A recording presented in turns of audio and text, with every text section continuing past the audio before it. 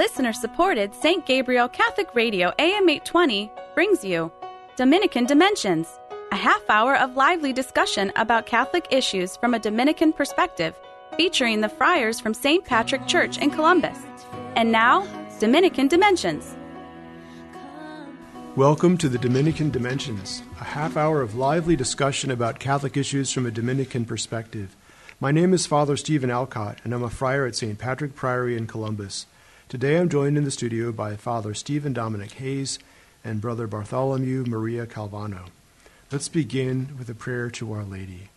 Hail Mary, full of grace, the Lord is with thee. Blessed art thou among women, and blessed is the fruit of thy womb, Jesus. Holy Mary, Mother of God, pray for us sinners, now and at the hour of our death. Amen. In the name of the Father, and of the Son, and of the Holy Spirit. Amen. We're going to speak today about the prayer of St. Thomas Aquinas. St. Thomas Aquinas was, of course, a towering intellect, a great teacher, a man of great learning, and yet he was also a man of great prayer. There's a wonderful book by Dominican Father Paul Murray called Aquinas at Prayer, which highlights this perhaps lesser-known quality of St. Thomas Aquinas. There is a section in the beginning of this book where he kind of contrasts St. Thomas with Charles Darwin. Charles Darwin makes in his autobiography a lot of reference to the fact that his lifelong dedication to science had a very negative impact on his sensibility to appreciate the finer things of life. Darwin once wrote, "Up to the age of 30 or beyond it, poetry of many kinds gave me great pleasure. Even as a schoolboy, I took intense delight in Shakespeare. But now for many years I cannot endure to read a line of poetry. I have tried lately to read Shakespeare and found it so intolerably dull that it nauseated me. I have also almost lost my taste for pictures or music." Darwin called this the atrophy of that part of the brain on which the higher tastes depend. "My mind," he writes, "seemed to have become a kind of machine for grinding general laws out of large collections of facts." And Father Murray writes, "What a devastating end, what a tragic fate for a scholar."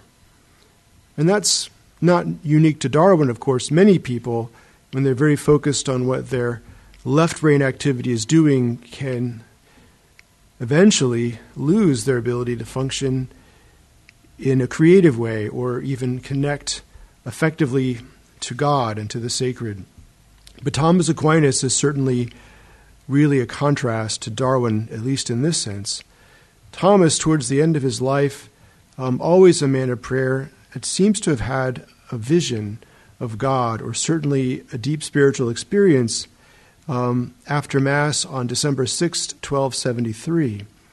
At that point, he decided not to take up his instruments of writing again. His bewildered assistant, Brother Reginald, said, "Father, are you going to give up this great work?" referring, of course, to his Summa Theologiae. Thomas replied, "I can't go on. Everything seems as so much straw in comparison with what I have seen and what has been revealed to me." And so we're going to speak today about what Thomas can teach us about prayer, what he can teach us about what we should pray for and how we should pray and what our prayer should be like.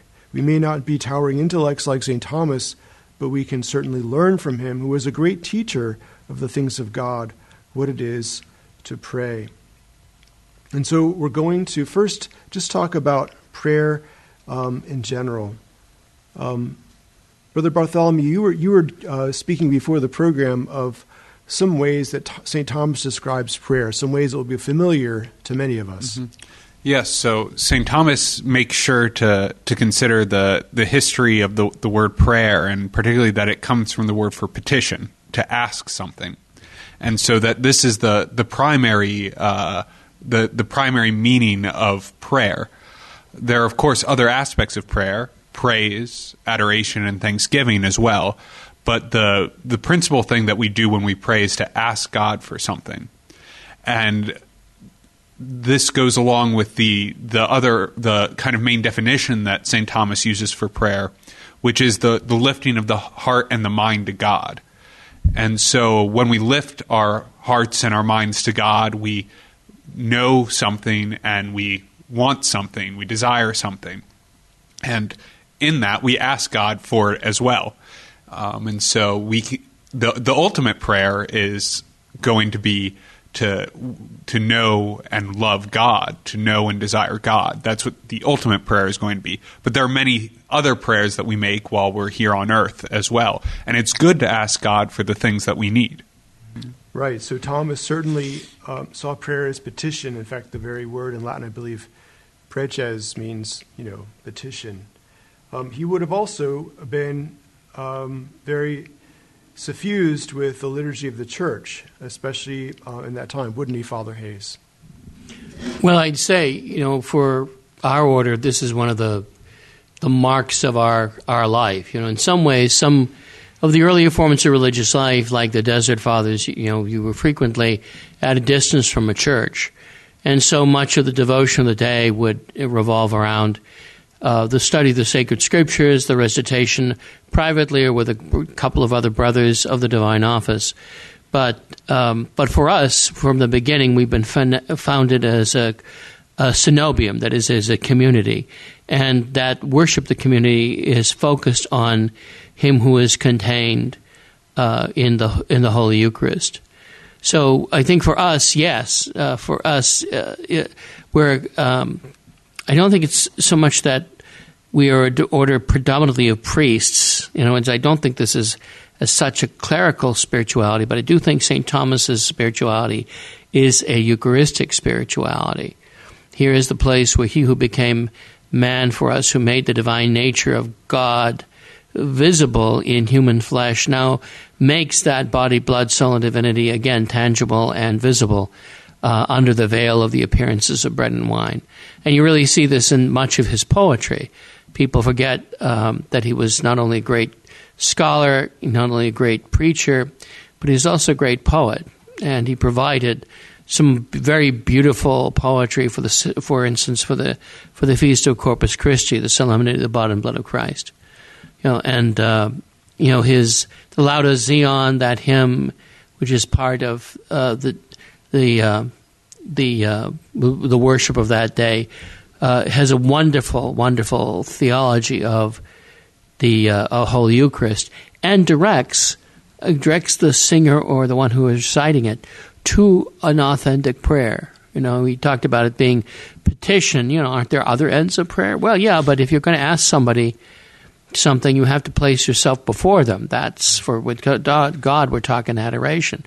If you have to be in a state able to approach this person. If you have to make up with them first if you injured their honor or attacked them or hurt them badly, and so we have contrition for our own sins, for our unworthiness in approaching Him who nevertheless wishes to be our loving Father. And then if we are going to ask something, then if we expect a reception, then thanksgiving is in order, maybe even before we receive it. And so I think, yes, Thomas's prayer it's profoundly theological, it's profoundly liturgical, but it's also affective. And this is where I think Mr. Darwin gives us an idea of how deadening a life without the use of those sensibilities is. So St. Thomas, having truly a Eucharistic center in his life, and who truly would have prayed on a regular basis the Liturgy of the Hours, whether he was in a priory with his fellow Dominican friars, or whether he was traveling with maybe just one other friar, as he often did. He traveled quite far distances across Europe for different purposes. He would have been praying the Psalms. He would have been celebrating the Mass. And in fact, that final mystical experience he had when he, in a sense, put down his pen was right after Mass in a particular day. So the introduction that we give to Aquinas is that he is one who is a great intellect, who certainly had a great power of reason, but who was always connecting what he studied and what his work was to the very life of God, especially in the liturgy. You're listening to the Dominican Dimensions, a half hour of lively discussion about Catholic issues from a Dominican perspective. My name is Father Stephen Alcott, and I'm a friar at St. Patrick Priory in Columbus. Today I'm joined in the studio by Father Stephen Dominic Hayes and Brother Bartholomew Maria Calvano, who is a transitional deacon, and we are discussing St. Thomas Aquinas and what he can teach us about prayer. So I'd like to now just turn to two different prayers that are attributed to St. Thomas. And these prayers are very beautiful, but in their own way, they're very simple. And I'll just read the prayer for you, and then we'll discuss a little bit about each one. The first prayer is a prayer for the wise ordering of one's life. Here is this prayer. O merciful God, whatever is pleasing to you, may I ardently desire, wisely pursue, truly recognize, and bring to perfect completion. For the praise and glory of your name, put order into my life, and grant that I may know what it is you require me to do, and help me to achieve whatever is fitting and necessary for the good of my soul. May my way, Lord, be yours entirely, upright and perfect, failing in neither prosperity nor adversity, so that in prosperity I give you thanks, and in adversity serve patience, neither exalted in the former nor dejected in the latter. May I not rejoice in anything unless it leads me to you, nor be saddened by anything unless it turns me from you. May I not desire to please or fear to displease anyone but you. May all passing things become worthless to me on your account, and all things that are yours be dear to me, and you, God, above all things. May all joy without you leave me tired and weary, and may I not desire anything apart from you. May all work that is done for you delight me, Lord, and all repose not centered on your presence be wearisome. Let me, my God, direct my heart to you often, and let me grieve over my failure with determination to change. Make me, my God, humble without pretense, cheerful without frivolity, sad without dejection, mature without heaviness, quick-witted without levity, truthful without duplicity. Let me fear you without despair, and hope in you without presumption. Let me correct my neighbor without hypocrisy, and without pride edify him by word and example. Obedient without contradiction, patient without murmuring. Give me, dearest God, a vigilant heart, which no distracting thought can lure away from you. Give me a noble heart, which no unworthy desire can ever debase. Give me an unconquered heart, which no tribulation can fatigue. Give me a free heart, which no violent temptation can enslave. Give me an upright heart, which no perverse intention can hold fast. Grant me, Lord my God, intelligence in knowing you, diligence in seeking you, wisdom in finding you, conversation pleasing to you, perseverance in confidently waiting for you, and confidence in finally embracing you. Grant that as penance I may be afflicted with your hardships, as grace make use along the way of your favors, as glory delight in your joys in the fatherland. Amen. So reading this prayer about the wise ordering of one's life, we see something of the inner mind and heart of Thomas himself. We see what he desired, how he wanted to live his life, for he is making petition for this very life, this ordered life, to God himself. Brother Bartholomew, what are some things that you would say to comment on this prayer? Yes, the prayer's called a prayer for the wise ordering of one's life, and I think that word wisdom is important to remember here. Wisdom is something that St. Thomas spoke about frequently, and the idea of wisdom is that it's a proper ordering according to the highest principles. So it's putting the most important things first and the less important things later in their proper places. And that's what this entire prayer is about. It's about the ordering of one's life according to the most important things, which, first of all, for anyone, and most obviously to Christians, that's God, that God has to be first. And so this entire prayer is asking for God to order our lives and to teach us how to order our lives. And it's a prayer that can be used for your entire life. You don't see any particular circumstances in this prayer. St. Thomas isn't asking for being able to write this book well, or being able to serve this Mass well, or being able to help this person well. He's asking for everything that he does and for all of his actions to be directed towards God and to follow the will of God. And so this is a prayer that can be used at any point in one's life. And it's appropriate as a general ordering principle, but also it's very useful to pray at individual times, to remind ourselves of whatever we are doing at this moment, that it fits into the larger scope of our life, which has to be directed towards God. I think, for my part, it also provokes a crisis. God is not an ideology. God is not a set of ideas. God is not a category of thought a la Kant. He is the ground of reality, of all reality, who is outside of reality, which means that in prayer to him, as Thomas prays this, he's confronting the Most High, the ineffable, the one who is unspeakable. You can't put him into human words, like Job confronted the God in the whirlwind. This is, I think, how we honestly approach God.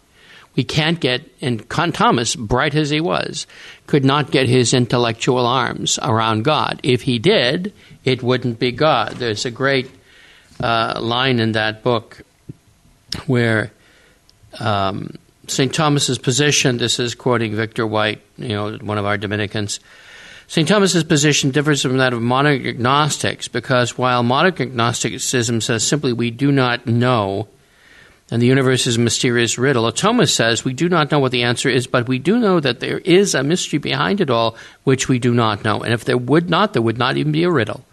This unknown we call God. If there were no God, there would be no universe to be mysterious, no one to be mystified.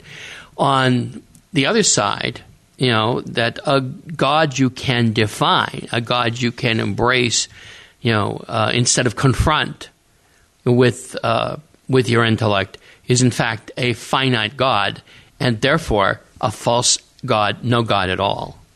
And this is not, it's Thomas in this prayer confronts the God who lives. I notice especially in this prayer that Thomas is always balancing. He always, you might at first sight think he's always wants to be right in the middle, never wants to go to any great length, but really he wants all of his life to be completely in harmony with God and tune with God. We might think of, say, tuning an instrument, to a perfect pitch. He says, for example, "May I not rejoice in anything unless it leads me to you, nor be saddened by anything unless it turns me from you." He wants to rejoice in what the Lord rejoices in. He wants to be saddened only by those things that take him away from his beloved. There's kind of a, perhaps to me, slightly humorous passage here. "May all work that is done for you delight me, Lord, and all repose not centered on your presence be wearisome."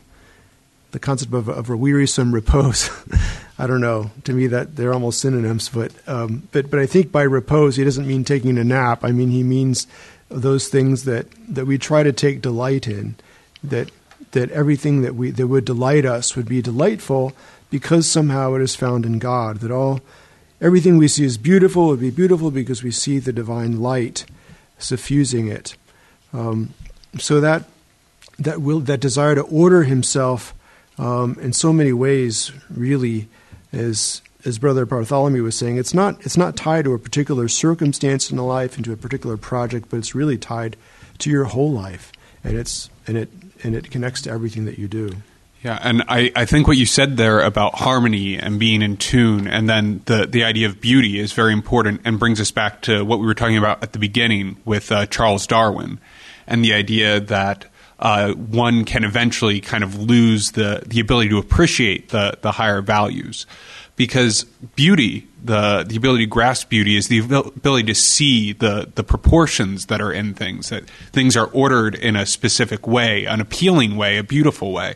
You see it in the golden ratio that appears throughout the world, throughout all of nature, because these different patterns that follow the Fibonacci sequence lead to a ratio that's appealing to the eye.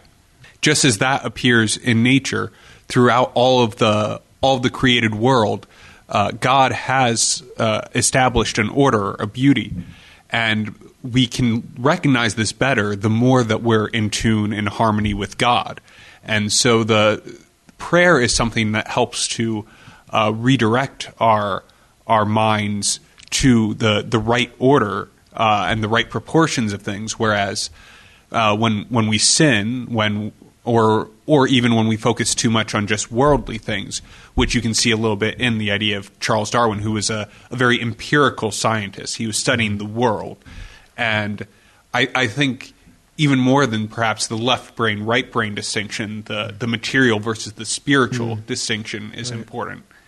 And that it's focusing too much on the material that we lose the appreciation for those higher qualities that are beyond the material. I'd go more radically even and say, when you're just functioning with data and numbers, you're dealing with something which is an abstraction from the world as it is.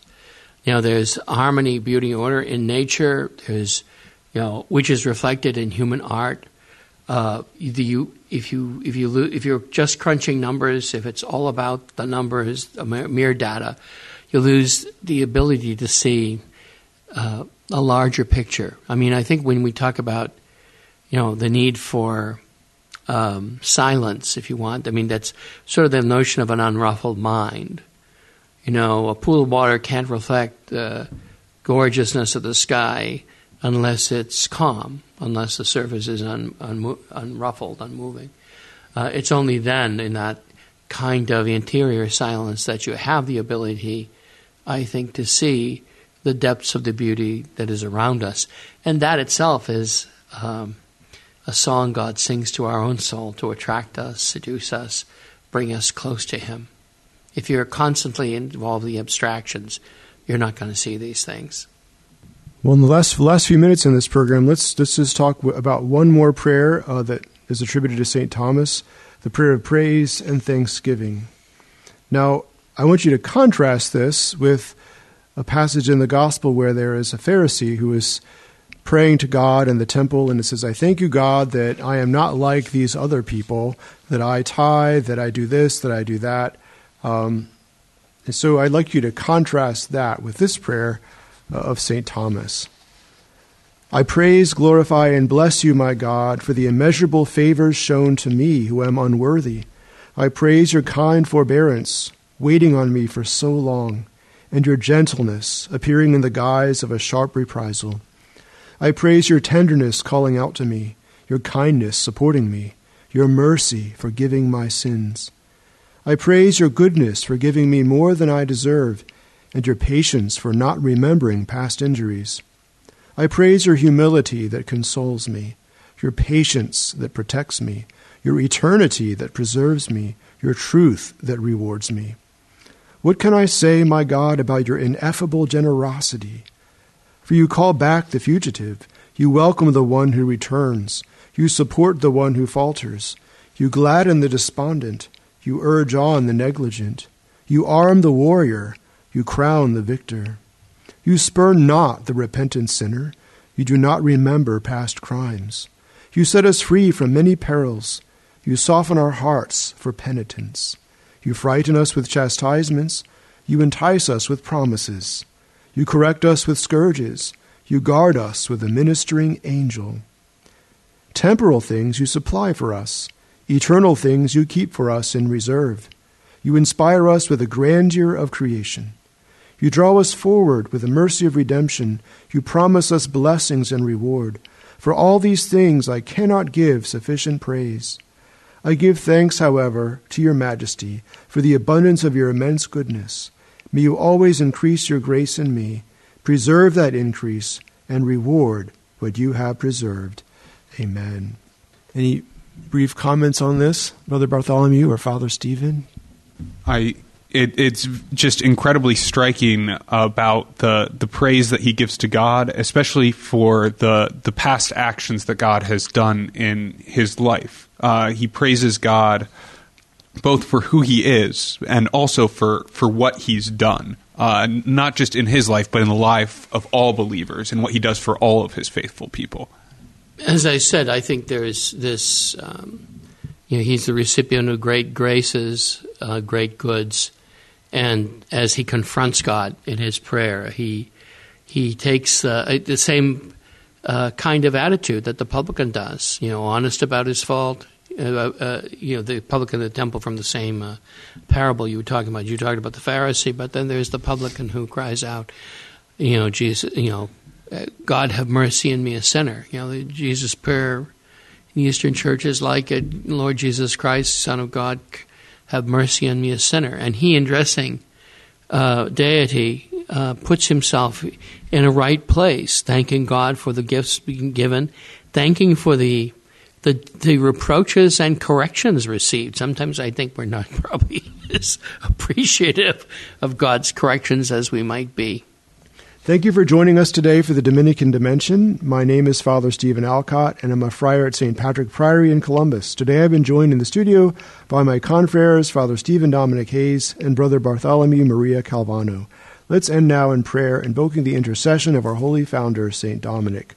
O light of the Church, teacher of truth, rose of patience, ivory of chastity, freely you have poured forth the waters of wisdom, preacher of grace, unite us with the blessed.